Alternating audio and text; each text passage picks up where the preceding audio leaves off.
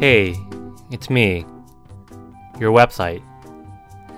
This is kind of awkward, but are you embarrassed of me? I mean, you don't show me off anymore or tell anybody about me.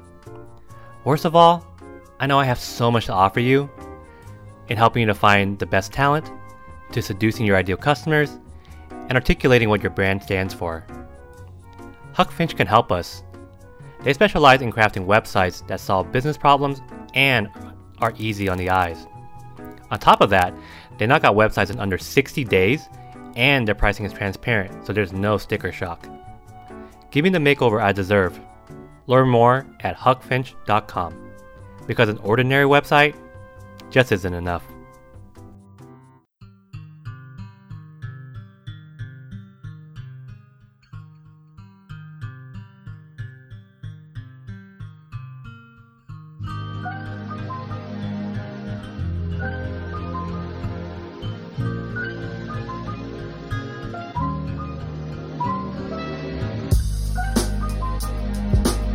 Welcome to Life on Brand, where builders and breakers share how they live life on their own terms.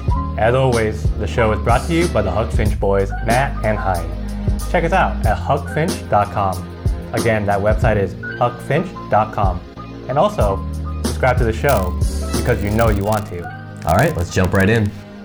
We're here with Jess of Optimize, a student-led organization at U of M, Go Blue, that supports and funds student projects aimed at making a positive impact. Some of these projects range from redistributing wasted medical supplies, providing music education to underserved youth, to connecting individuals living with the same chronic illness for support. Just reading off that quick list of the lots and lots of projects that's going on here makes me ashamed that I did very, very little in college. I just played video games. I wasn't part of anything until we did this. So. That was my social impact for myself, was just socializing with other friends. Out of NCAA football and WWF, on Nintendo 64. Really dating myself. So we wanted to bring both the Jess on the show to talk about the story behind Optimize, the future of education, and what they've observed as necessary skills for entrepreneurs. So JP and Jeff, thanks for being on the show. Thanks for having us. Yeah, thank you. Yeah, so let's start with what Optimize is. I kind of gave a quick overview, but in your own words, what is Optimize and what makes it unique? So Optimize is a program and organization at the University of Michigan that is an incubator for students to work on their own self-directed projects that aim to make the world more just and more sustainable. And so what we do is we help students who come in the start of the year and say, maybe I have a project or an idea for a project or even just a problem that I think is important and I want to work on and I don't know quite how to do it. We're the place that says to people, if you see something you think someone needs to do something about that, ask yourself, why not me? And come work with us. We'll help you get started. And so what we do is we run a 5-month incubator program where students can develop their ideas. We have big skill building workshops where hundreds of people get together all at the same time to learn things like visioning, prototyping, communication, how to get feedback on your stuff, how to actually get out into the world and start building those relationships that you need to get something going. And then we also have smaller kind of mentorship events where we get people in the same room with mentors like you two who have experience out in different fields and want to help students turn ideas into something that's tangible and is actually making an impact. And then at the end of the 5 months, the teams that are still around have an opportunity to pitch to try to get funding for the summer to join a summer program where they get to work full-time on their project. And they can get up to $20,000 to do that so that they don't have to take another job or internship. We started this all as students ourselves when we were at Michigan. We can talk a little more about that later, but it's now developed into something where it's student-led. There's a student organization, about 50 organizers who organize this program, about 800 students participating this year.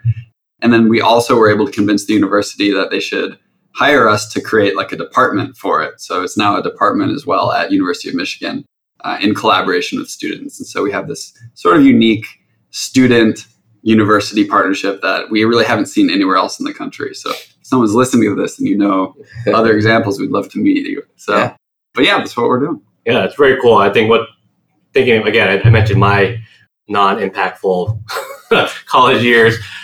I think what really resonated with me and Matt with the fact that it added, what you're doing is you're adding context and taking conceptual ideas and allowing people to like do something with it with their hands. And so for me, that helps me to learn better as well. So this is an opportunity for people to apply an actual skill versus just sitting in a lecture hall and just trying to make sense of it on your own. Yeah, absolutely. Like, I think I actually told somebody last night, I can't remember which group it was, but my best like value for what you guys were doing, I was just sitting there and I literally told them, I was like, I didn't get to try anything like this until I was like 28. Yeah. You know? Yeah. And I'm only 28 and a half now, if everybody paying attention. But no, but it really was like, I thought about it as I was talking to them about the opportunity. I was like, yeah, I didn't try this till so much later. Yeah. Like 10, 8, 9 years later before I like figured out my own way to give it a shot. So, and there's so much, it's so much harder to do at that point, right? Because you just have so many more responsibilities and it's just a more difficult context, right? Like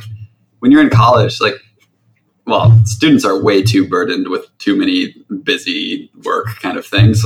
That's a different subject, but generally there's a lot more openness and flexibility with your time, where if you want to kind of really invest in a project and try to get something started, there's no better time because you don't have your 9-to-5 job. Usually you don't have all those responsibilities. So that's what we're trying to do is, you know, one of our taglines is stop waiting, you know, stop waiting for someone else to change the world.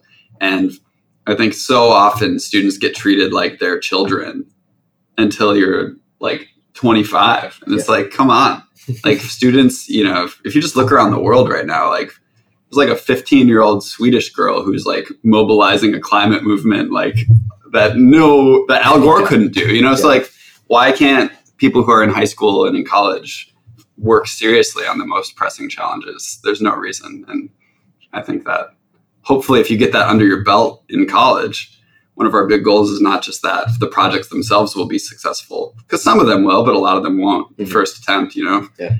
But the thing is that once you have that under your belt, then you go out and you're, you know, 24, 25, 26, whatever age, you know, the rest of your life, you know that you can do this kind of thing. Yeah. Because for every one of you who, when you're at 28, you decide to try it, there's probably like 20 other people who just never try. Right. Because it's like, well, now I'm in my career. I really should wait until I have 5 years experience. And then it's like, well, I really should wait till I have a senior management role. Then I can make change. And it's like, well, now I got kids and a mortgage and like, you know, so. A lot less people telling you you're crazy earlier on in your life. Yeah. You can't give that up for this. Right.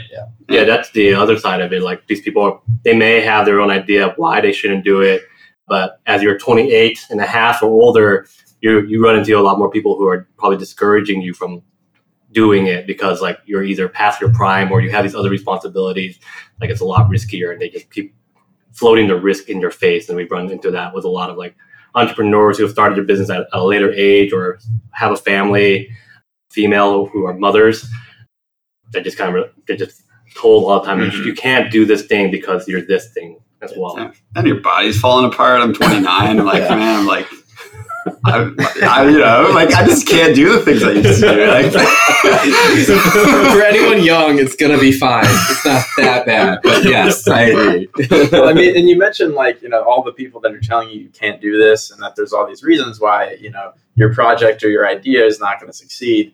And we really actively try to resist against that. Yeah. So, you know, if a student comes to us with an idea, you know, we're suspending judgment for a very long time at the beginning because, you know, regardless of where the idea is when they come in, it could be the craziest, the dumbest thing that we've heard like 50 times. If they're really excited about it and want to continue going, that first person to believe in them, to tell them, oh, wow, that's a really cool thing. Like, have you heard about this other thing? You know, can we, you know, try to illuminate a possibility that this might be something worth pursuing, regardless of where it ends up at the beginning. So that's one of the biggest, I think, values in what we do is, you know, give people permission to start working on things, regardless of the, you know, merit that we think it might have at the beginning.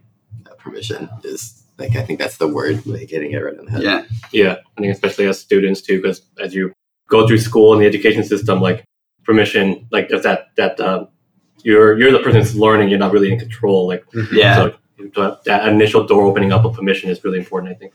Yeah, it's all built on distrust. Yeah. You know, it's like just not believing in students. You know, you give so many strict guidelines. And if people mess one thing up, they're like screwed for the rest of the semester. Right. You're trying to dig yourself out of a hole. And like, it's just based on distrust and not believing that people can guide their own learning. Yeah.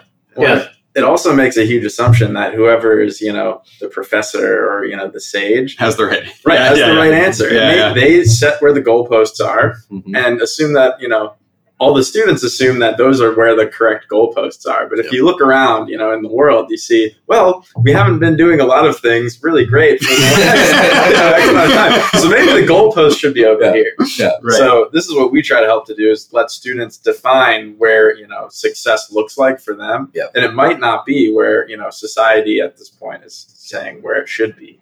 I think there's also something there about sort of straying off the question a bit, but it's fine probably. In school, it's so much about being taught things that are established. And that's fine. That's, it's good to learn that fucking vaccines are good. I mean, the base level stuff. Right, there's I don't know if I can say that. I don't know if you want to swear, but in learning math and learning basic stuff is important. But also That the Earth is round. that's good too. So we should throw in some caveats here that basic information should be taught in schools. We're having Kyrie Irving on the next episode. So. But once you get to a certain point, it's the most important work that students actually want to work on the most are the things that aren't well established yet and aren't solved, right? So that was one of the big motivations for us was how do you, how can you have an education system where you're going to class for hundreds of hours every semester and none of them are trying to solve climate change? What the fuck are we doing at this point? And if none of them are trying to address these massive injustices. So what you see is students forming their own clubs and organizations and just spending tons of time outside the classroom. It's oftentimes really fragmented and disorganized, and there's not a sense that the university as an educational institution actually wants to support that in some sort of slightly structured way. And so that's what Optimize kind of decided to do. And it's really taken off. The first year we had 26 projects. This year we had 360. Yeah. And so you can see that students want to work on these problems that don't fit neatly into any class. Yeah. And I think that's what we should be doing because he's wearing a Green New Deal shirt. We got 12 years to figure this out. You guys have talked about the taglines a little bit, and maybe just kind of helps to tell the story about, and we've been talking about it, where Optimize came from. But that tagline of "Why not me?" What's the story behind the tagline? So this was at our first ever event. So when we started, it was sort of we were undergrad students ourselves and sort of frustrated that there wasn't places to work on these kind of things that we cared so much about. And so we started just going to a bunch of different organizations and we'd go to sustainability organizations and we'd go to health organizations and community service organizations and social justice organizations. And there's 1,200 organizations on campus, student organizations. And we went to all these places and said, hey, if there was a program where you could just work on your own self-directed projects in these areas that you care about, would you want to come do that? And everywhere we went, people were like, yeah, totally. If we could get funding and mentorship and support, definitely. And then we'd also be like, hey, we actually were just talking with the people over at this entrepreneurship group, right? And at this community service group, they are also interested. Have you worked with them at all? And it was always no. People were in their silos and they weren't working together. And so we started to think well, let's try to invite all those people to an event together and try to kind of spark some initial projects from all these different kind of places and do it all in one place. And so we had a speaker who was going to kind of do a keynote at that event. It was our first ever event. We finally got the courage to actually put it out there and invite people to something. And when I was talking to him, he was saying, well, what's the takeaway that you're hoping that the students who are in the audience will have? It turned out we had 100 some people that came the first event. And I just sort of off the top of my head, I was well, I think just telling your own story so that people can hear what you've done, but do it in a way that feels accessible so that they can think, well, hey, why not me? And then I just kind of said that. I was oh, that's interesting. And I went home and made up this little crappy graphic design and said, why not me? And now 7 years later, it's still it's hanging out. 5,000 t-shirts. But it just sort of took its own life and people started giving it even more meaning, of of, sort of this call to action of, why not me, but also like a sense of inclusivity of like, if anyone can ask why not me, then everyone can ask why not me, and so, you should never have the situation where somebody is saying why not me because of my, am I too young? Am I too this, too that, And then it also sort of became this guiding principle for us of how to behave responsibly in a social innovation situation where, you're at a university, and our most successful projects definitely are ones where they're working in their own communities, people who are working on the problems that are already really close to them. But you always are going to have some level of privilege just being at a university and going and working on societal challenges, right? Like you're usually going to be coming from a position where, in some ways at least, you're in the more privileged position, especially at a place like this at Michigan. And so it sort of became this guiding question for us too of saying, like, if you're going to ask why not me, you have to do it honestly and be honest with yourself, because there are certain situations, why not you? There's certain issues that I just should never be out front on, right? Like, and I should just be in a support role. There's certain communities that I don't know nearly enough to go in and even have the boldness to propose a solution. Like that would just be offensive to, sometimes. Right. And so sometimes that, you have to just really ask yourself, am I going about this in a way that's responsible? So I don't know, it's just become this question that serves all these purposes for us. Yeah. Which has been cool. Yeah. That's branding people, just that you like nailed that after saying a sentence like earlier. Man, that's good. It sticks around. It means all these things. Like we're always like chasing after those things, but they usually do come out of these like sort of random moments, as much as we try to force them sometimes. Yeah. Someone from the United Way was like, "Can you give me like a new why not me? We need a new slogan." I was like, I got nothing. So I was just like, I just imagine you like in a conversation saying that, and then you just like stop the conversation. Like, I gotta stop us real quick. I gotta write this down before I forget. I gotta go print 5,000 t-shirts immediately. I gotta go draw stuff in Microsoft Paint. So you talked at the beginning about like how like you had a department at the University of Michigan, and so what we were curious about was learning more about what it was like, kind of like bringing in the stakeholders from the university side. Because you talked about the students who were eager and dying for something like this, but about engaging the university and seeing that and having them see the value for the students and for the university. Yeah, so I think the university sees a lot of value in the program that we have because there are a lot of students that are involved in it. And students are spending an enormous amount of time on our programs, and they're doing incredible work. We have, high school students from around the country who find out about our program and want to come to Michigan because of the program Optimize that's here. And I think that it's, it's an easy sell for us to students who want more out of their education than what it is that they're getting. And universities are really at this point kind of struggling to, figure out what's our value proposition. A residential college is, the ticket price is enormous compared to what it was, 30, even 15 years ago. I think that, a pure economic argument is how can we have, differentiation in what it is that we're doing? And, for us, our program is such that there's a lot of students that are from completely different backgrounds that get involved. Really supportive community. We're reflecting a more diverse population of students than I think there is at in many other places around at what Michigan is a predominantly white institution. So the university, I think certainly from an administrative standpoint, likes the work that we're doing and thinks it's a positive example of what college could look like ultimately in the future. When we were first pitching it, we sort of caught them at this interesting moment. It was like 2012, 2013, when there was like a lot of hype around MOOCs, massive online open courses. And like MIT had just put their whole curriculum online for free. And there was like some sense of fear, I think, among big traditional universities around the whole like, well, what's the residential value question? If we were making that pitch today, I don't think it would have been as effective because the MOOC sort of surge sort of collapsed. And people are like, well, it actually kind of sucks taking classes. Sitting here, living here, just But we sort of included that in our pitch of like, well, what can't you do from behind computer screens in different locations? You can't really have these kind of projects where you're collaborating with people and getting out into the world together and creating this community, and that was a big part of it. And then it really just took, a lot of luck to have a moment where there was an opportunity for a certain administrator who we had built a really good relationship with to use a ton of political clout that he had and sort of spend a lot of that political capital on hiring me as the first staff hire for the program.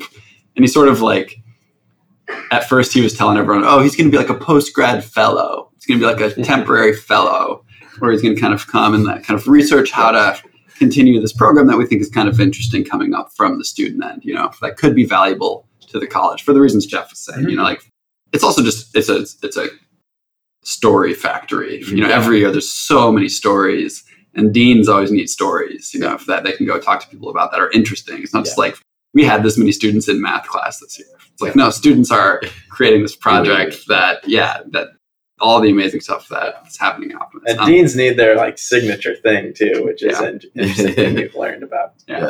So he saw the value in that, but this administrator sort of was framing it initially like, oh, it's just going to be this light touch thing. Yeah. And as soon as I was in the door, he like completely changed the messaging. It was like, Jeff's on our staff. Welcome to our newest staff member. This is going to be a thing. Yeah. And then over the next couple of years, it was sort of like, we had the one staff position, and then we got a second staff position.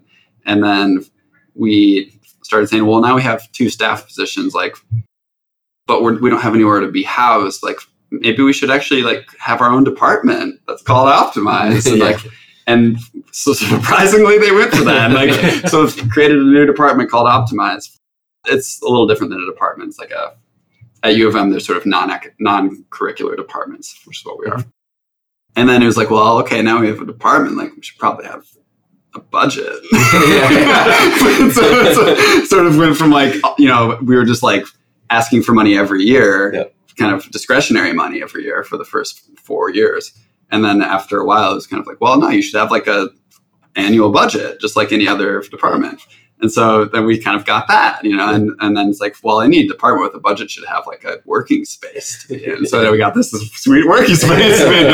We were working out of coffee shops for the first 5 years, you know, and so it was sort of just this incremental process of like getting a foot in the door, sliding through that door, getting a foot in another door, sliding through that, and just having really great support from the, you know, the associate dean and the dean, you know, who we worked with, who've understood the value and really were examples of what it looks like to trust students.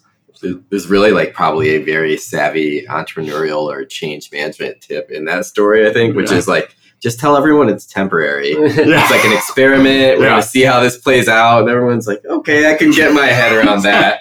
You ran in with like an annual budget on day one. Like, okay, can't slow down. Yeah, that's right. Yeah, that's what the current associate dean, Angela Dillard, says. Just call it a pilot. And just, you know, the pilots never go away. But just call it that. Well, the university, it's like a very obviously big institution that resists massive changes. And so we've had to really incrementally build up, even though we've, you know, become this really huge thing. Like, we had solid, like, consistent growth year over year. And, you know, our student participation, the amount of support that we were able to, you know, fundraise and that kind of thing, which I think has been good for, you know, the sustainability of what it is that we're doing. It's helped us keep the, you know, the feel of what Optimize was like, you know, 6-7 years ago. But it hasn't changed that much. You know, I remember the first couple events. Yeah. There's a lot of energy, a lot of enthusiasm and passion from both the students and the mentors. And now there's, you know, 10 times as many people, but you still feel the similar way, which I think is unique. Yeah. I think like well, you're right about the fundraising. We raised $1 million 1 year and then we became a department. So I do think that helped also. Maybe put that out there. Yeah. But I think now like we do have, you know, this department structure around it, but the reason that it still feels cool and like people still want to be a part of it, and it's not just like these kind of aging guys, you know, running this program, is that it's the collaboration with the student organization. So every year there's new leadership running this program, even though we have this departmental structure. We actually don't make decisions without the students. It's all collaborative. So it's kind of like every year we don't take for granted the fact that it's not easy to stay the cool organization. Right. Yeah. Like organizations come and go of what's cool on this campus like every couple of years. And we've been there for 7 years. So like every year we're kind of like, we don't want to give that up. So taking a step back a little bit, you mentioned the idea of luck, and you talked about how when you kind of essentially kind of validated the idea by going to the different student orgs to see if they'd be interested in it, and talked a little bit about timing for the MOOCs and how like came in just right for that. So where the question I wanted to ask was, what do you see in terms of the timing and luck of you going and asking people about their interest in essentially entrepreneurship, how that's the timing around 2012 when I think the social zeitgeist of the concept of entrepreneurship became really popular and cool. Like, how do you think that if any role that played in these kids being interested in, like, yeah, if I had the opportunity to do something like this, I would totally do it. Oh, it's huge. I mean, I think like, I'm not at all a believer that like all you need is hard work and then you'll succeed. Like, you need so much luck, you know what I mean? And so for us to kind of find that moment when it was really interesting to us, and an institution like University of Michigan wasn't moving fast enough, it was like, you know, it probably actually started in like before 2012, you know, it's probably a few years before that would have been the moment when like there already was student energy. And there was actually a club that was like the big entrepreneurship club on campus before us that sort of like showed that there's so much student energy, but the university institutionally was slow to respond. So I think we actually got there at the right moment when the energy was there and the university was late. And so it's sort of like, well, we're just going to start doing it. And it opened that door for the university to say, oh, we're late and now they're doing it. So let's just work with them because they've already got it going. All right. We weren't the first mover, certainly. No, being the second mover is where you want to be. Yeah, absolutely. Yeah. And some of the key differences are that, you know, usually student organizations, the, you know, life cycle is the founders, you know, are the, you know, the heart and soul of what the work is. And without them, you know, the organization is sort of just the shell of its former self. And we would see this with, you know, major other student org leaders graduating and going off to do incredible work in other places, but it's really hard to make a sustainable turnover model happen. And part of the reasons why, you know, we stayed here and, you know, after we graduated to continue to work on Optimize was so that we could figure out how to make it keep going. There's so much institutional knowledge that we have based on the things that we did in years, you know, 1 through 3 that have really benefited, you know, the students who have come over and taken the helm in years 4 through, you know, 7. Yeah. And I think like in terms of the cultural moment too, of like, there's something to kind of like understanding what the sort of the vocabulary of that is, but then also sort of being like making fun of it a little bit. So we kind of came in at this moment when like it was so getting so popular, you know, the idea of being an entrepreneur. Like this was back when everybody liked Mark Zuckerberg. Right. Like, it's been a while, yeah. Right? Like so this is like people actually thought like any entrepreneur was cool at that moment. And so like we kind of came into it at that moment when it was so popular. And we would sort of play on it a little bit. Like, you know, sometimes, you know, we were aware of kind of the kind of messaging that you could sort of get into that space and sort of like, but then we also would sort of be the ones who were like mocking it, you know, and sort of like, kind of like, almost like we were talking trash about Zuckerberg, like when everyone still liked him and like, just kind of like hipsters. I think that's kind of like, that's what all my favorite bands do, you know, like they understand like what kind of like the pop culture scene is, but then they sort of play on it. They like sort of do it, but they also like, they like recognize that the vocabulary is so well known that it's not even interesting to just like fully play into it. Like if you saw like a band where like the singer was just like wearing like Ray-Bans and a black jacket and like pretending they're super cool, like this generation would just be like, all right, man, like that just doesn't work anymore. You know, like, and so I think it's the same thing with like this whole entrepreneurial thing. It's like it wouldn't work to go in and just be so earnestly like, we love Mark Zuckerberg. Like we think this should be like, you know. Yeah. So we sort of like, I always think we sort of had this sort of edge to what we were doing, where we were sort of like, yeah, like social innovation, but like also like most social innovation stuff's kind of bullshit, you know, like so we kind of were like, I don't know, we were like a little, I think we've been aware of that. You could have set everyone up, like you guys aren't in a garage, literally. Right. Yeah, like that's just, yeah, there's just, that's too much. Yeah. And nobody likes being a part of those kind of things. You know, I feel like that's what a lot of university entrepreneurship programs look like. It's like what they thought, like they tried to speak the vocabulary so in a straightforward way that it's not cool. You know, like if nobody in 2012 who's 18 years old is like fantasizing about starting a company in a garage. Yeah. Like that's just like, that's like an old idea that's played itself out. Yeah. So I don't know where I'm going with this, but I feel like we have a little bit of fun with like the sort of the culture around it. Yeah, and I think understanding that it does, like, part of what keeps it probably sustainable too, and like having some, like, they, you know, the new blood that comes in each year can probably do that in a way where those of us that are 28 and a half and above or whatever it is, maybe can't. Yeah. We're not as cool as we think we are anymore. Totally. Because you find that, like, you know, if people come in and they're sort of making fun of the things that you were earnest about just a few years ago. Yeah. Right. Like, oh man. Like, and then so you kind of learn like, oh, like it's more fun to make fun of it now. Right. You know, like so like you do sort of shift when you have like 18-year-olds coming in that you like, our friends are like 18 to 19-year-olds now. Yeah. And like the vocabulary they have is like so much more aware of the bullshit of the previous vocabularies. Right. You know, and so like you start to learn like, okay, like where are the things that we keep and what are the things that we start to kind of make fun of now? And from like a purely like programmatic design perspective, you know, the people who are designing, let's pull this back on the they're designing our program. They're designing our program. The students are involved. Like they understand deeply like what it is that students need and how to communicate and like the experience. And, you know, that gives us a huge advantage. Because, you know, if whoever is, you know, making the decisions about how it's going can like look at their own experience and reflect on, oh, does this sound good to me? Or somebody, you know, that is a peer of mine? Like, yeah, I'm going to be, you know, more likely to, you know, come to this event, connect with this, you know, Facebook post or video or whatever it is.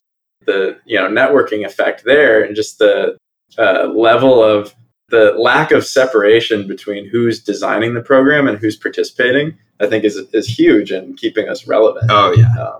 So we see a lot of different programs that are around, you know, that are, you know, at the university designed by administrators who, you know, have been on, you know, faculty for a while and maybe started like a business at some point, but they don't really understand like what draws a student to, you know, do things. You just imagine it's like a bunch of like 50-year-old guys around the table being like, the kids will like this. Yeah.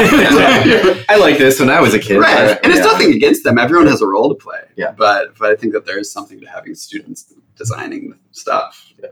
But we talked a little bit already, but I wanted to ask more specifically about this idea of like skills that you guys are developing and skills that may or may not like lend you as an individual to being an entrepreneur. So you guys have seen a lot of students come through now, so you may have some particular insight into this.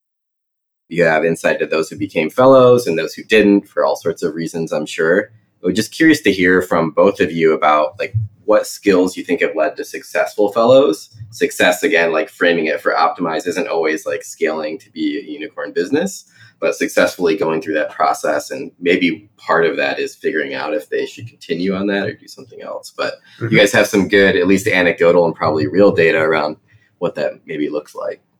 Yeah, I'd say like you might not really define this as a skill, but like persistence and perseverance, those are two things that I think are really, really important, given that there's a lot of naysayers, a lot of people, you know, who are going to be, you know, even people who you think are your supporters are going to say, no, this is not going to work. I like to point to the example of the Michigan Prison Doula Initiative, which is bringing doula services to incarcerated women. 3 years ago, the student came who had been a doula and said, you know, this is, you know, something that I care so deeply about, that when a woman's getting pregnant in prison, she's shackled to the bed. And this was at the time when nobody was really talking about this. No one had exposed, you know, the injustice outside of this, you know, the niche communities that were really focused on that social justice issue. And her professors and other people were saying, you know, it's so difficult to work with the prison system. Like, you can't do it. But she, you know, was so invested and persistent in that work that, you know, fast forward 2 years later, she's working with, you know, a cohort of over 30 women, I think, in the Huron Valley Women's Prison because she kept going. And, you know, that's one of the skills that, you know, we have hundreds and hundreds of students who apply to our program and start participating. And regardless of the merit of their ideas, if they keep working on them, you know, we have probably, you know, 50% to 60% of people just quit and give up. Mhm. And that's not going to make you a good entrepreneur Right. in the long run. Like you're going to have to deal with, people saying no, the failure, that sort of thing. Yeah, totally. I mean, that's a huge thing. I think a lot of people, one or two things goes wrong and you think, well, I suck at this, and what I always tell people, I mean, I try to sort of front end this, where when I'm talking to a new group or even like for the summer fellows, they've been involved for a while, but last night I was talking about this, just like letting them know, like, I'm full of self-doubt and anxiety all the time. Anyone in this room, if you think that you're the only one who's unsure about what you're doing or losing your direction or spinning your wheels or feeling like you're fucking everything up, and like, I guarantee you all of us are feeling that. So like, let's just talk to each other about it. So I do think there's something to that too, in the persistence of just recognizing, like, I think people get told that like bad feelings are bad and you're bad if you feel them. And it's like, we all feel this, and so I do think that there's a lot of social stigmas too, where if you sort of, you self-select yourself out of the situations where you're going to be feeling those, challenging emotions. But I think another thing is just self-awareness. So like for us, like when you first hear about projects, some of them you just know that they're going to, this person's going to really do well. And some people you kind of know, probably not going to see that person very much again. And some of it is just around, is this person coming in speaking from a perspective of their own experience that's deeply informing what they're doing? Or is this somebody who's kind of like, what we really need is like an app that like barks at me when I walk by a coffee shop because it let me know that, I have a hard time finding coffee shops. It's like, it sounds like you just want to build an app, but like, you don't really think about, like, I just really wish I want to be careful not to say anything about projects that have actually been through Optimize. So, but every year we get some that it's just kind of like, the problem that you're talking about doesn't feel like it really came from you actually reflecting and saying, what is actually deeply painful for me and what would I like to address, or deeply painful for people that I know and care about. So I think that that's a huge one. Yeah. You even hear that on like VC side too. Like I think more of the air quotes good ones will talk about like the level of passion they have towards solving that idea. And usually that's because you've experienced, like you're kind of solving your own problem in a way, which can feel, I guess, selfish outside looking in, but no, like you understand it deeply. You understand that it's a problem and you can tell when people have that versus maybe they just really want to be an entrepreneur, or maybe they're a developer who just wants to build an app. It doesn't matter to them whether it barks at a coffee shop or does something else. So there's some probably like information, like you said, back to self-awareness. Like if you're paying attention, you might be realizing the things you really want to do versus starting this thing or whatever it might be.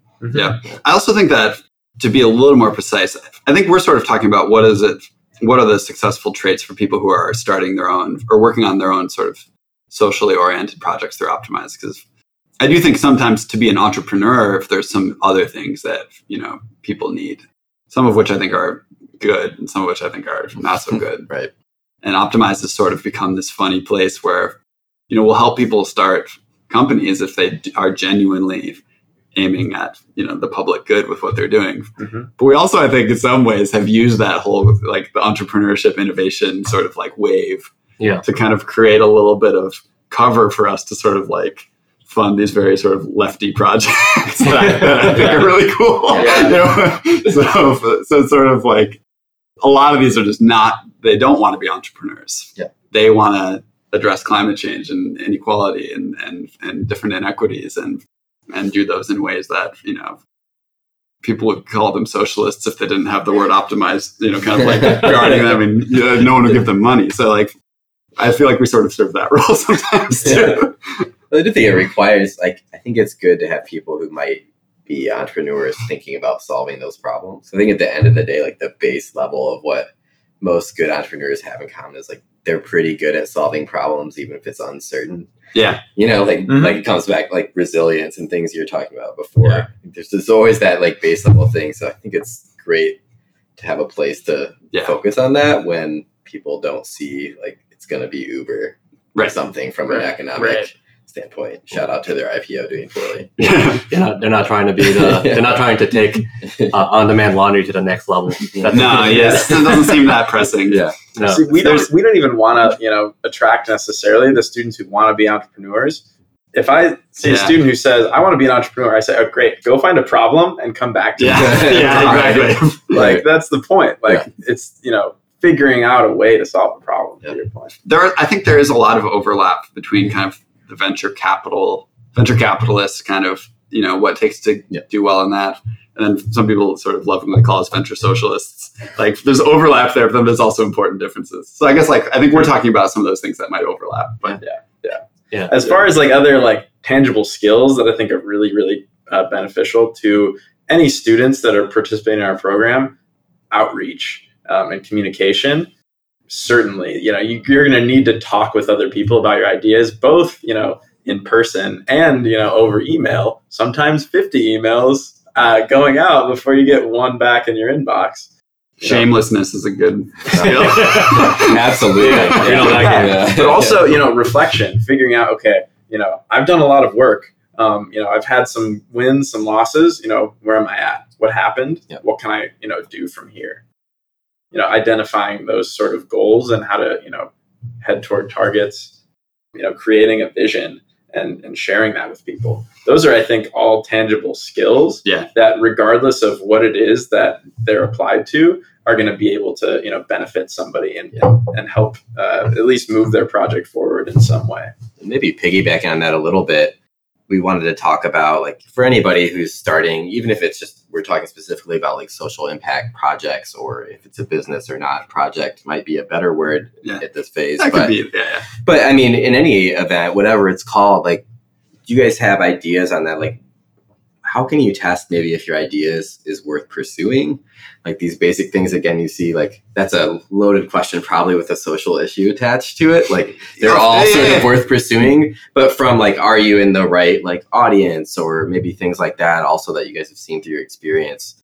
What are ways to kind of checkpoint yourself that you've seen that have been effective, if any? I think that the complication with the social issue is just that, a lot of the, I think, really effective ways of doing quick prototyping for projects that are just purely kind of business oriented, where maybe your customers are other businesses and stuff like that, is that the level, the idea is kind of is the move fast and break stuff, kind of mentality. Well, when you're working with marginalized populations, you don't want to break stuff, right? There's enough stuff already broken. You don't want to be going in and causing more harm. Right. So I do think that there's some sort of on a general sense, we like a lot of the lean startup stuff. I think that's really helpful. I think that we bring in a lot of people to talk about design thinking. Actually, just bringing in designers is usually one of the best ways to start really prototyping any kind of thing, whether it's a service or a product. It's just bringing people whose whole job it is to think about how do people use things, and how do I not waste a ton of time building stuff that people actually won't know how to use or don't want to use. And so we bring in, designers to work with our students on that kind of stuff, and they can speak to it even better than I can. But it's generally the idea that how do you start with something really simple and ugly, but that has the basic minimum viable, kind of features to it that you can see if people are even wanting to engage with this. But with the social element, it really does get more complicated, where there's sort of this balance in Optimize where you have to sort of, I think it again gets to the idea of sort of not fully buying into the vocabulary, because what we do is we present these things, but then we also say but this might be totally wrong for you. So nothing that we teach you is necessarily right. You need to decide for yourself if this makes sense for you. And so if you're building something where there's a lot more risk involved for harm, maybe your version of prototyping is actually just a lot of conversations with stakeholders, and really getting to know people who are involved in the community and co-creating. Yeah. And those conversations a lot of times will encourage students to, talk with the leaders of these initiatives and say, what are some of the gaps that you see in this space from somebody who's been in the space for a while and understands how to interact with, different communities that the student may not have had any exposure to. Yeah. Well, that's it's a different type of market validation from the traditional entrepreneurship world.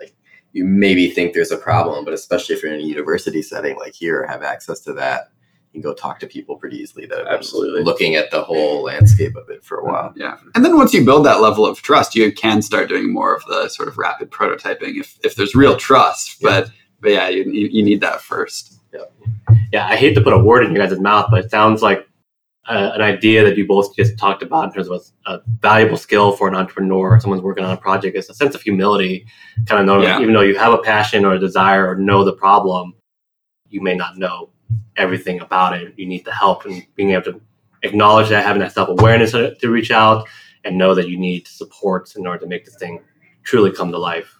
Yeah, absolutely. I approach most of life assuming that I'm mostly wrong about most things. I know a lot of successful people that have at least some percentage of that as a part of their DNA. Like you never think it, and then you start to talk to people more and more, and they're like, "Yeah, I don't know. Like this is working, but there's a lot of things that aren't, and I'm bad at most of them." And that type of thing. Yeah. This is actually one of my sort of pet projects of trying to the students that we have the most influence over, the students that work closest to us. I kind of try to get this mindset because I think that there's a lot of sense that like science will solve everything. And actually science already knows a ton. And pretty soon science will rebuild the human brain and solve climate change and we'll all be fine. Science has got this. And it's like, I don't know if any of you have read Noam Chomsky, but like he says a lot. He's got a lot to say about a lot of things. But one of his, I think, one of the things that I've learned most from reading him and learning from him is he basically says, look, like science knows very little about large molecules. Once you get up to mammals, you're basically just guessing. And when you get to humans, it's just say whatever you want. Because like we know almost nothing. Yeah. And when you get to like social relations between humans, like science has very little to say. Right. And so if you have to just approach it from an idea of like, look, like I have some intuition, other people do too. If people have observations, there's cultural learning. People, you can gain some sense of understanding of how things work. But it's not like a scientific thing where like if you just are learned enough, like you have the answers. Like we don't know almost anything about humans. Right. And I'm not convinced that we even can understand a lot of this stuff. Because like we're finite, we're biological beings. But AI though. It's like a whole can of worms. I think it's absolutely absurd to think that artificial intelligence is going to recreate human intelligence. Because we just know nothing about human intelligence. Almost nothing at all. And so like it's just such an arrogant thought that like we're pretty soon going to do this. You can build narrow AI, but anyway. But I try to bring that perspective a lot of just like, look, everybody, like you've got to just go and try to understand and try to learn from other people and how they see things. But the reality is that if we just we don't know. Yeah. And like it doesn't matter if you have the fanciest degrees and you have the most of them or how much money you make or anything like that. On the fundamental human level, most of us don't know very much for certain about how any of this works. Yeah, I think this ties into our next topic really well, but especially learning this as a student is really important, in my mind at least, because we talked about this earlier, that as a student, you're learning from somebody. So, and usually it's science-based, hopefully science-based, then it's like very black and white. It's like, if you get the answer right, you get an A. If you don't, you get an F, right? So it's very black and white, and being able to teach kids at a young enough age is like, the world's not black and white. Like, not everybody wants to be healthy. You want to think that. Science says that. Like, health is important, but that's not true when you go out and see human behavior. Or like, my safety is most important, but I'm driving above the speed limit and I'm texting. Like, I'm putting other things above, like, just what science is telling me. It's right. Yeah. The whole field of economics is based on That's one of my other pet projects, but that's right. Yeah, so he was talking about the next topic. Again, we've kind of organically hit on this a little bit. I want to make sure you guys are okay on time since we're close to it. I don't know. Sorry, listeners, if we're getting a little bit long. They'll survive. It's just his mom and my mom. It's a very targeted audience, actually. I heard one definition of podcasts is it's that thing that other people who have podcasts listen to. Exactly. to make their podcast better, self-sustaining economy. So again, we've touched on this a little bit already, I think, but like the role of education and how it looks in the future. Like, I think you guys are part of this and what you're doing. But obviously with the digital education, like MIT launching them on video, we know that wasn't quite the silver bullet answer that maybe they might have thought it was back in 2012. Like students now can just like go on Skillshare and learn design thinking, like maybe not as effectively as in a classroom, but they can get introduced to it pretty well through lots of means. Where does our education system need to sort of shift to keep up with these changes? Obviously, Optimize is one solution to that, maybe getting into the vision of where you guys go from here versus where you guys have come since 2012. That may be a big question, but we'll let you stab it. Do you wanna... I'll take a crack at it. Yeah, I think that you won't be graded as we've discussed. Yeah, and that's actually kind of the point is no grades. Yeah. I think they're trying to do that. Really, there's a lot of problems in having, the outcome of a letter be, how you tie success and, value and worth to yourself. In Optimize, this is a co-curricular experience, and students will judge their own impact based on how they feel it was and the number of people and the work that they're doing specifically. And so I think that the higher education should be moving away from grades as fast as possible to competency based, impact based practice. And that said, there's still, like Jeff mentioned before, value in learning, basic skills and techniques, especially, from the perspective of accessing information and understanding history and what has happened in the last, few millennia, just purely because I think that a lot of the, social, challenges that we need to, solve, if we're bringing in all these wickedly smart people into, couple square miles of radius, why aren't we having people, work on these things in collaboration and, try some things out versus, the traditional of, memorize some things, take some tests, write some papers, and then, get your other piece of paper and then, be about your merry way. Yeah. And I think, in addition to history and the need for, I agree with everything you said, but I also think, and, hopefully this clarifies a bit of what I said earlier, it might have sounded like I was kind of down on science, saying science actually doesn't know very much, but I actually think that developing a real scientific mindset is one of the most important things that education can do if it can do it at scale, if everyone could develop that. Because I think that to be, the scientific method is incredibly simple.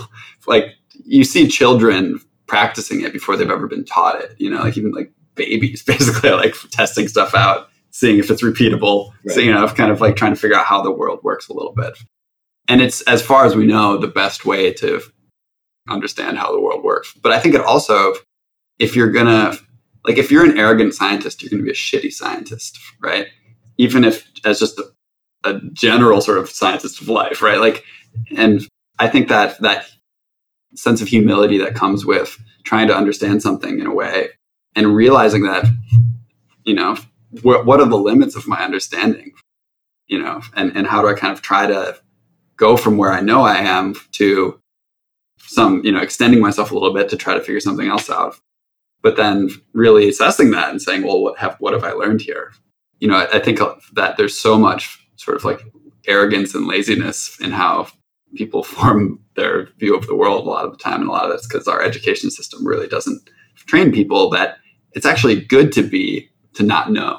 It's good to admit that you don't know, because otherwise you're just going to be bullshitting everybody and you become dishonest to yourself, and you become dishonest to everyone. If you're really thinking scientifically, that there's no room for that, right? You have to approach it from humility. And I think scientific, thinking is hugely important. But then the corollary to that, which is, if we're really honest about that, we recognize that there's tons of stuff that can't be well understood with this method still.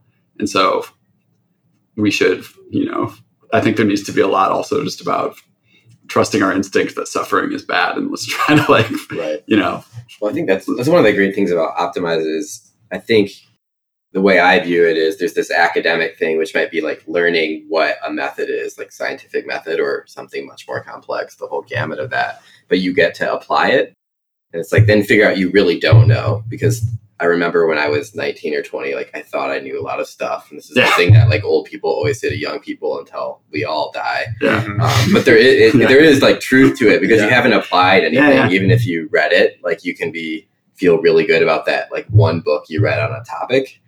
And you're like, that becomes your whole sort of like framework for a thing. And if you don't get to apply that framework, even to a prototype, right? Like, oh, this will solve it. It's like, we even get this with not even kids in our head all the time, asking people like, I've got it all in my head. It's like, you probably don't. Yeah. I even do that, right? It's like, it's up here. It's like, it's not like a really fragmented version of it. So if you have to make a prototype, then you have to explain it to other people, or you have to send an email explaining what it does to other people. Yeah. That stuff is so valuable because a lot of them will either not respond or they'll be like, this doesn't make any sense. Yeah. So then it's like they're validating you maybe don't know, or you're not explaining it well enough so that other people could find some value in it. So Right. I love, that's my favorite thing about what you all do here. And I think there's something to that I just remembered. This is the other thing. So like one is like teaching people how to really think scientifically, and the other is making people think for themselves.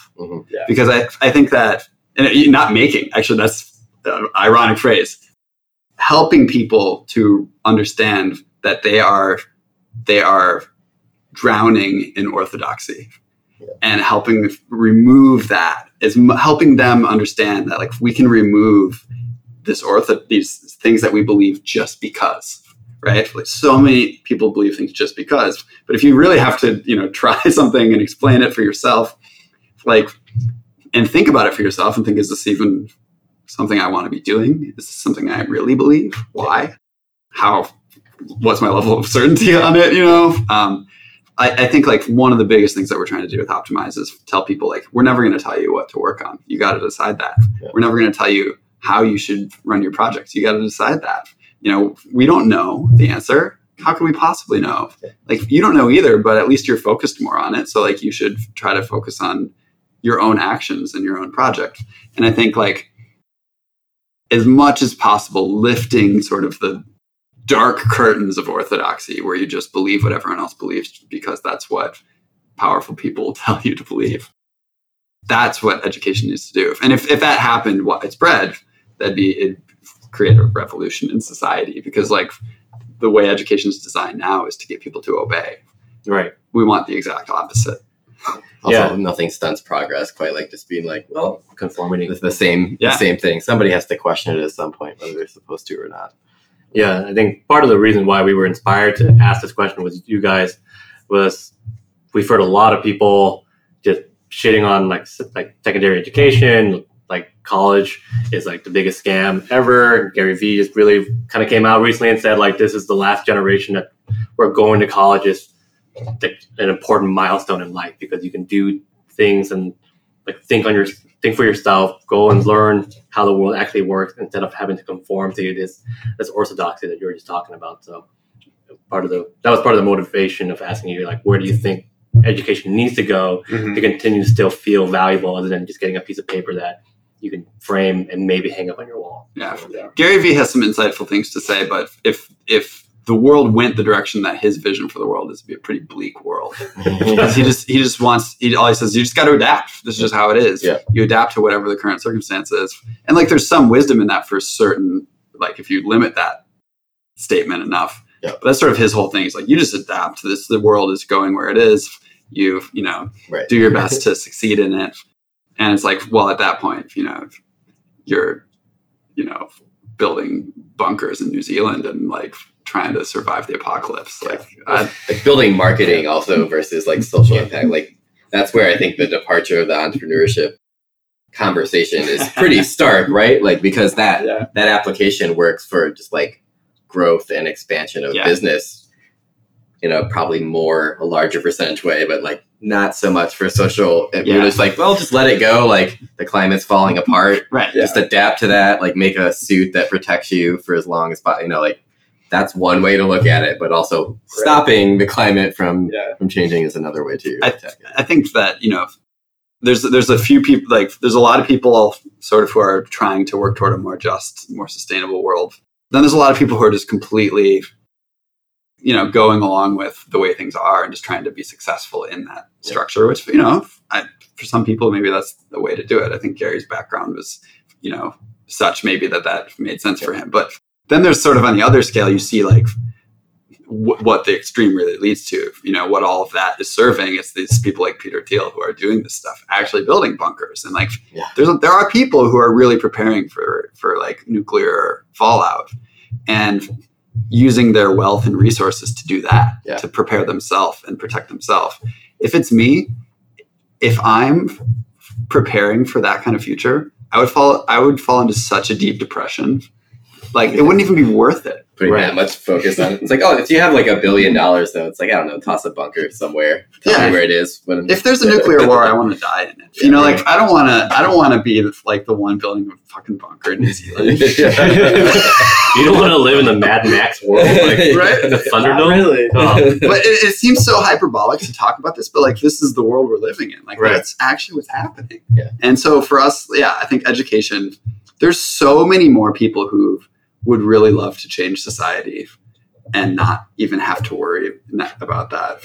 But so many people are still so blinded by just sort of ideas that they've never thought about. And they just think this is how it is. And you don't realize, well, that's serving a certain people.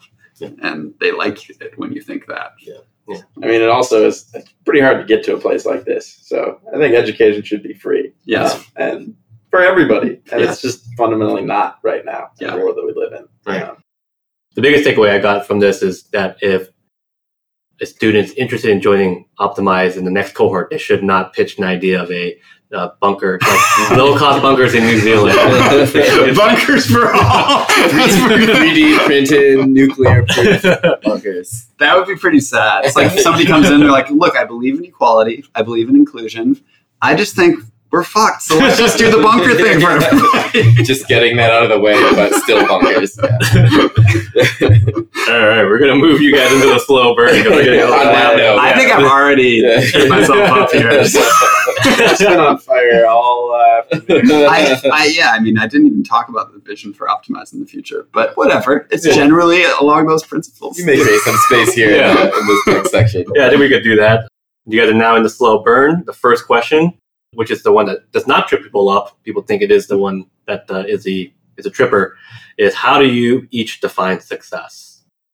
I think John Wooden had a pretty good definition. I'm probably going to misquote him right now, but I don't know if you do like footnotes at the end. He and Abraham Lincoln just get butchered at all times, so go for it. But he said something like, and this was apparently a definition that he came up with when he was still like a high school basketball coach.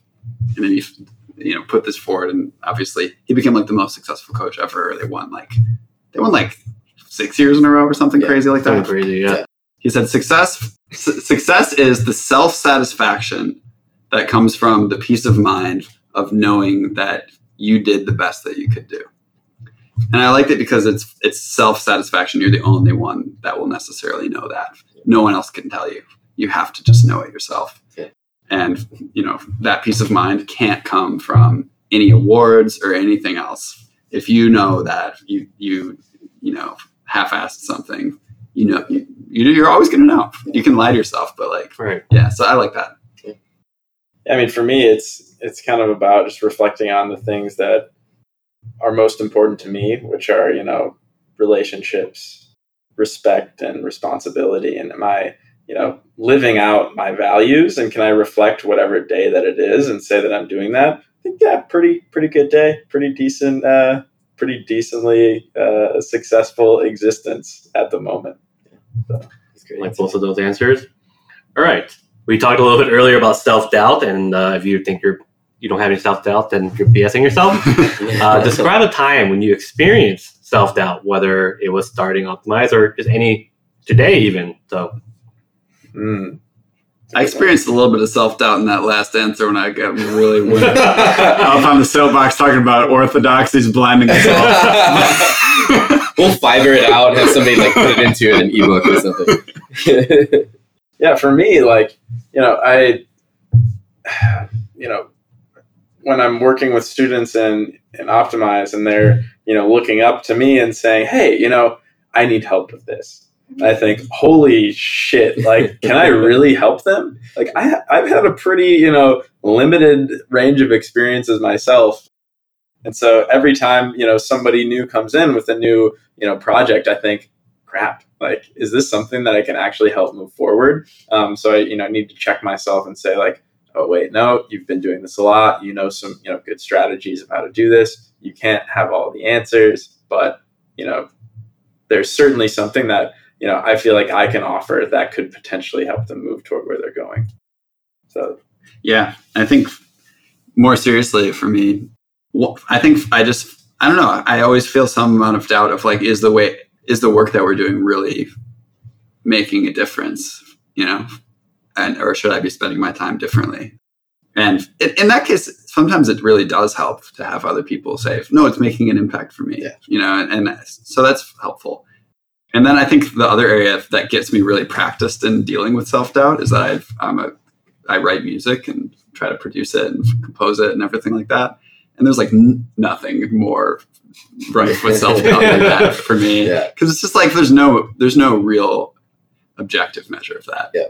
You just kind of have to be like, is this good? Does this suck? I love that type of stuff. I think it's like a lot of people, especially in this type of work where there's like such long like horizons, even like within your smaller cycles, it's like it's a cohort that moves forward and like there's all sorts of payoffs, I'm sure, along the way. That's helpful. It's like playing a sport or practicing music. It's like the failure is so immediate. Mm-hmm. Like you hear it, you know it right away. Like there's something like just satisfying about getting that immediate sort of like feedback, and you're like, there's no hiding that. Like, that did not go well. It sounds terrible.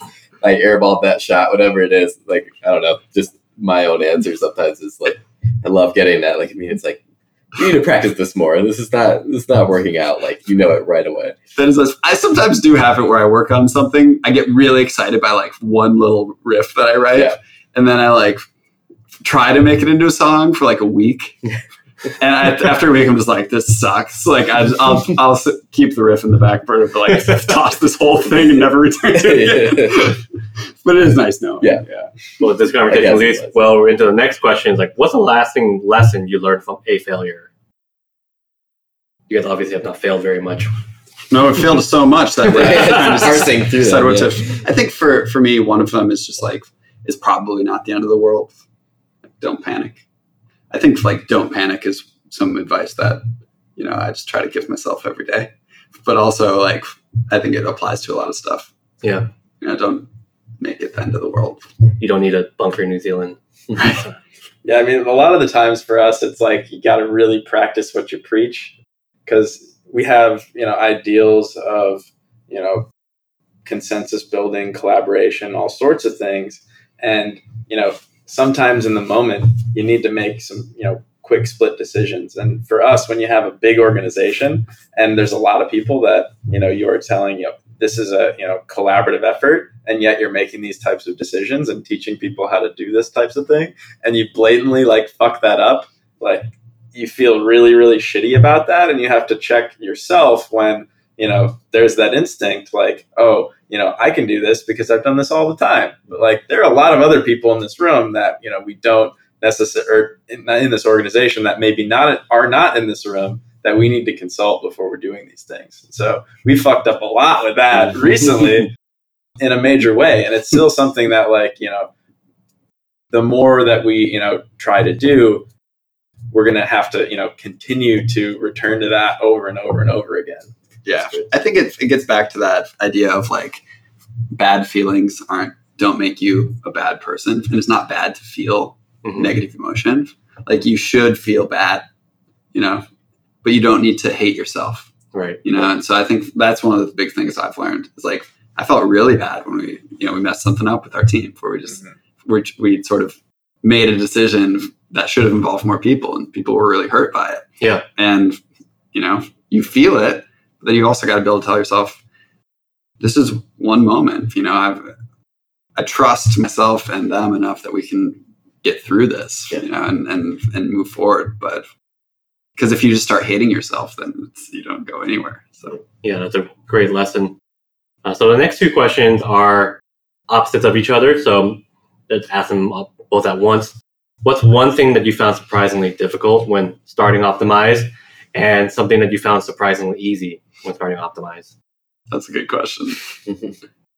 Surprisingly difficult is just taking care of yourself. So like the first year or so, I was just drinking like a ton of coffee, and it was kind of working for me for a while. Like I was, we were doing okay ostensibly, but then it just became so clear, like I just can't do this. Like it's wrecking my body. and it's one example, but it's so many things, like so many of the biggest challenges for Optimize just manifest themselves in my health, for me at least. And like just recognizing like I need to be really careful about how I actually live and what I eat and when I sleep and, just how I'm managing stress and everything like that. So I don't think I ever thought about that before. So that's surprisingly difficult. Yeah, something surprisingly difficult was how hard it is to get money from, our university account into students' pockets. Oh my God. I've spent an enormous amount of time trying to figure that out. Yeah. And it would be surprisingly easy to write a check, but I can't do that. But yeah, I think that's one of the things. The surprisingly easy is just doing the work because it's very, purpose driven. I never have felt like, I'm doing work that's not important. And it's surprisingly easy to come to work when you're working with people who are really, really energetic and into what it is that they're doing. Yeah. Yeah, my surprisingly easy would actually be right along those same lines. It's surprisingly easy to have people work really well together when you give everybody full autonomy for their own decisions. I think that, we came into it with sort of this personal philosophy that like I'm just like anti-authoritarian since I was a kid. Like I always got in sort of fights with coaches and teachers, and I just like could not handle people telling me what to do if I didn't feel that they had a real justification for it. And so kind of coming into this, like one of my biggest guiding principles in life is just like any authority has to justify itself. If it can't do it, then it should be disbanded. And what that meant for us was like, even as the director, I can't tell anyone what to do ever. I can ask, but I can't tell, and no one can tell each other what to do. And so even with like project assignments, it's like, we know this is the work that needs to get done. I've got some people in mind, but I can't actually tell anyone to do any of this work. Right. And just how amazingly easy it actually is just to treat people as equals and say, here's some of the work that I think we need to do. If you think that this should be changed, let's talk about it. But, do the things that you love. Let's find a way to align that with what we're doing. But we always start every conversation from a position of what is it that you're really interested in that you want to do. And we now have an organization of like 50 organizing team members, and it flows along pretty nicely. I mean, it takes work, but it's not hard. Yeah. Trust people. And I think that that's, for me, one of the biggest insights that I'll carry forward from Optimize is that like authoritarian, hierarchical organizational structures don't make work more effective at all. No. It's harder. It's much easier to just trust people and build that culture, and you feel a lot happier in it. Yeah, this is the one that trips everybody up, so we'll warn you now, is what's one song that captures you as a person? Was yours Fight the Power? We penciled it in. What's the song that captures us as a person? That's a good question. Let's see. It's got to be a Vegas song, right? One of our own songs. Yeah. Our band's called Vegas. Yeah, check us out on SoundCloud. SoundCloud.com/listen to Vegas. That's tough because it's always like, do you go with a classic? Do you go with one that like meant a lot to you at a time, or do you go with one that you've been listening to a lot now? Right. That's why we love this question. Right, It's always heavy-handed like business questions. It's like, but what's one song though? Like, I don't know. It's impossible. For me, so I'm a bass player. So if you get a good groove going, that's what I'm for. And most recently, my band and I performed Earth, Wind, and Fire's September. Love that song. It's just like really positive, groovy. It's hard to sort of, whenever you're like listening to that song, be like in a down mood. And it's just like you can like feel how kind and like nice the people are just by listening to it who are making that music. And so I feel like I try to live out that sort of vibe all the time.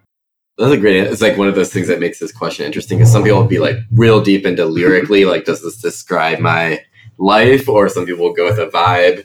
just the way it sounds or makes them feel. So Yeah, the lyrics in that song really pretty meaningless. Right. Most of them aren't even words. Yeah. And I'm not a lyrics guy. I'm like a groove guy. Yeah. For some reason, the things that come to my head are like the weirdest things. Like not songs that I listen to at all. you can change your answer a year from now if you want. But so there's a song that was in the movie Ice Age.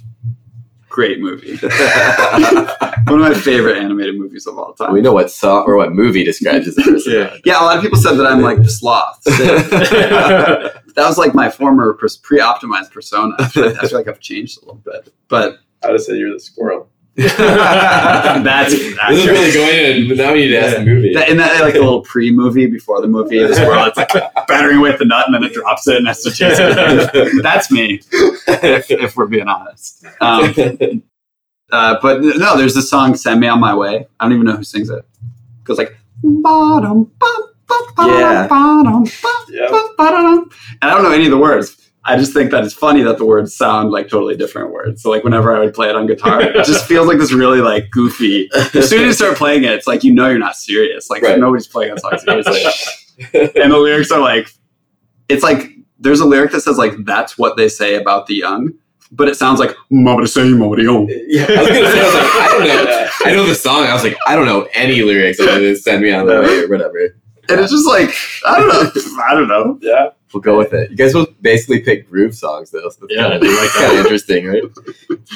All right, so I love those picks, and I totally love that question. You don't know what you're gonna get. But the next question for you is from Joe Malcone of Nutshell, Cahoots, Ah. Flying Pig. Is this a question specifically for us? Like you're talking to us, or is this sort of a general question? For Yeah, Joe? so we allow every guest to ask the next guest, whomever they may be, a question. So Yeah, I don't know if he knew or not. But didn't sometimes know. I know. Sometimes I just like I want this question answered. So this is the question for you. Well, then we'll give some. I'll say the question and I'll give some context. Okay. The question is, what is your anxiety dream? Now the Yeah. so like basically it's that what reoccurring dream that you have that reminds you like I'm in a stressful or anxious like state of mind.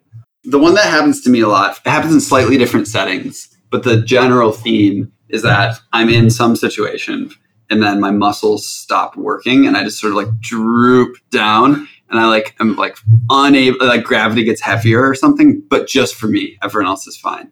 And I'm sort of like trying to move. And it's just like, even my eyelids are like kind of going down and like people think I'm drunk and I'm like, I'm not drunk. And it's just like, I'm just like falling, like I'm melting and I just melt.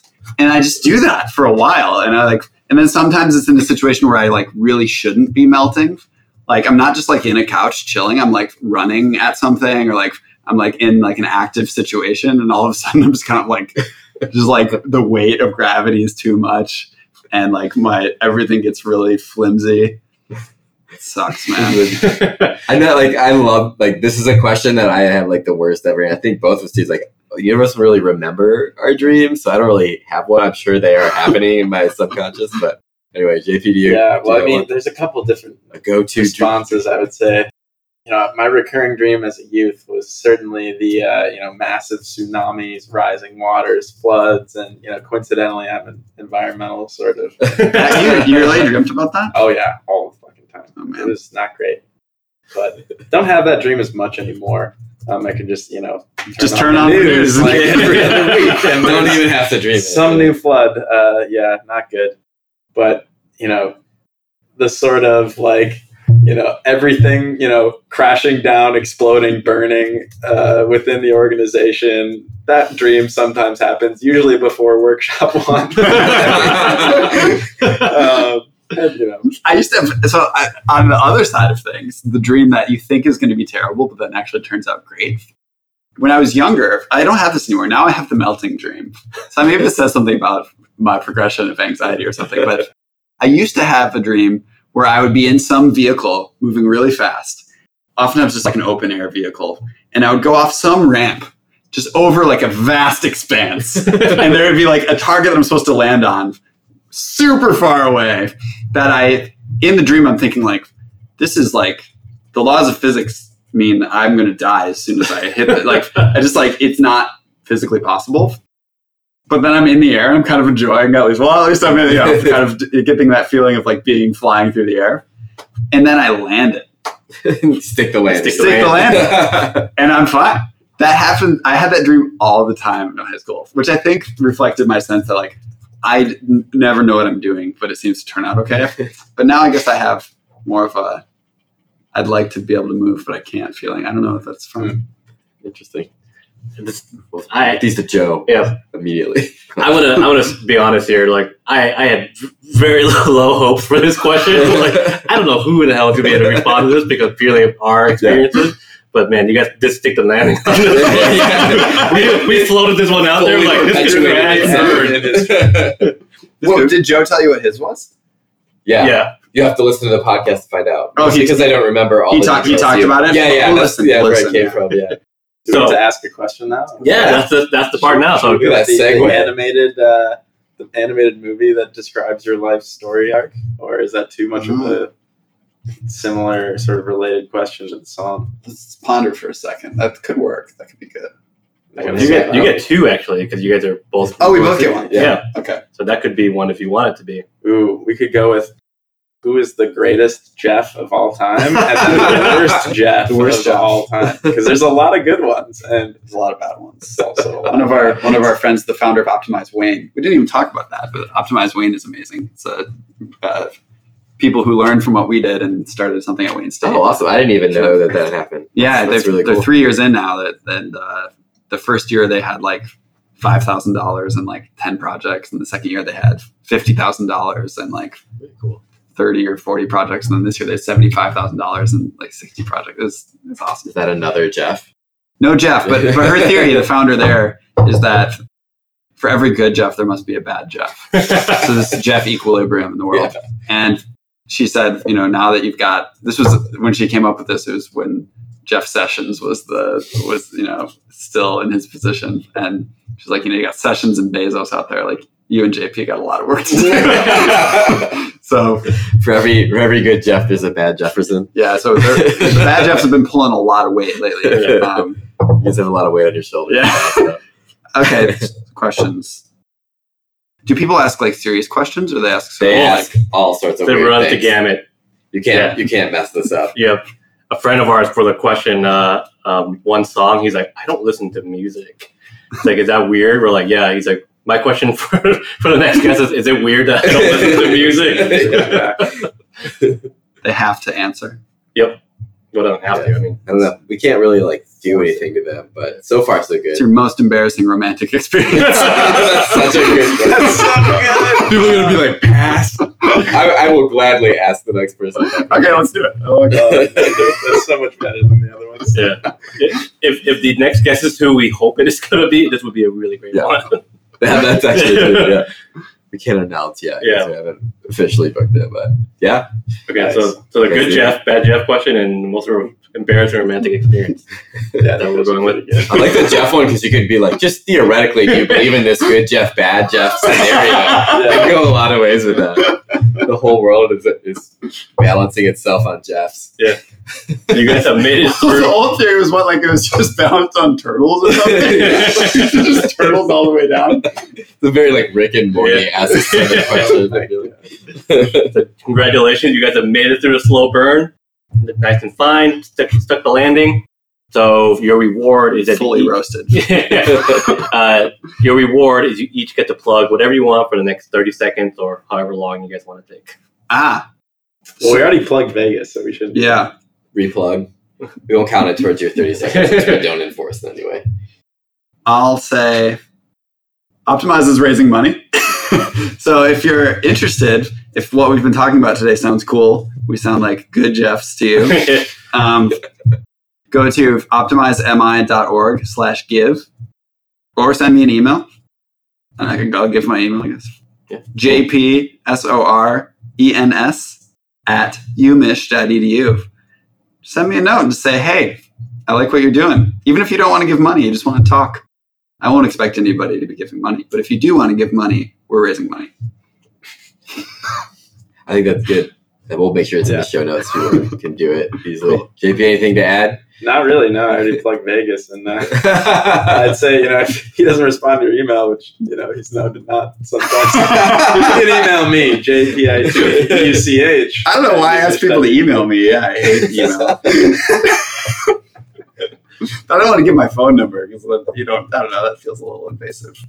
Just selfishly, before we wrap up, I think something really cool that could happen is like you have this Wayne offshoot. Like if I imagine you guys might be interested in like someone at a school somewhere, maybe thinking about doing something like this. That would be my own selfishly cool thing for the podcast, maybe accomplishing. But you guys have actually done it and been through a lot. And it's a really cool program. So unfortunately, my mom is not in college, so she's not going to do it. So I'm just going to tweet this out and hope someone else's mom listens to it. Lisa would probably want us to recruit some mentors because I bet. I bet that would be a really good. Yeah, I don't know why I started with money. Nobody's going to give us money from this, but you got to do it. I got to at least let you know that we're doing it. If you're interested. So both Matt and Hein have been mentors to Optimize and have hopefully had a good time, so far doing it. It's awesome. And we're always looking for people who are interested in spending a little bit of their time working with students who are working on really cool stuff, just sharing your own experiences, your perspectives, maybe introducing them to people who you think could be helpful. And hanging out with college students, get some energy, learn feel young again. What the kids these days are doing, right? That's right. So... Yeah, no, we would really love to hear from you. Seriously, don't expect anybody to give us money from this, but if you want to be a mentor, we'd love to talk with you. Awesome. Well, thank you both for being on the show. We had a great time. Hopefully, you guys had a good time as well. Absolutely. So, look forward to part 2, which is just about like sort of sussing out this Jeff theory. I really do want to dig great depth into it. I think we should start a podcast. Good Jeff, bad Jeff. Honestly, and just talk about the Jeffs of the world. Yeah, we'll plug that, even though it doesn't exist and may not ever. But I'm 100% on board. Clearly, our friend Pete Baker is on a podcast for Duo, and they do one for they talk about hacker movies. There's 5. Yeah, nice. So they just talk about hacker movies and how shitty or good they are. It's amazing. All right, thanks, guys. Yeah, absolutely. Thank you. Thank you for inviting us. It was a good time. Of course. Thanks for joining us.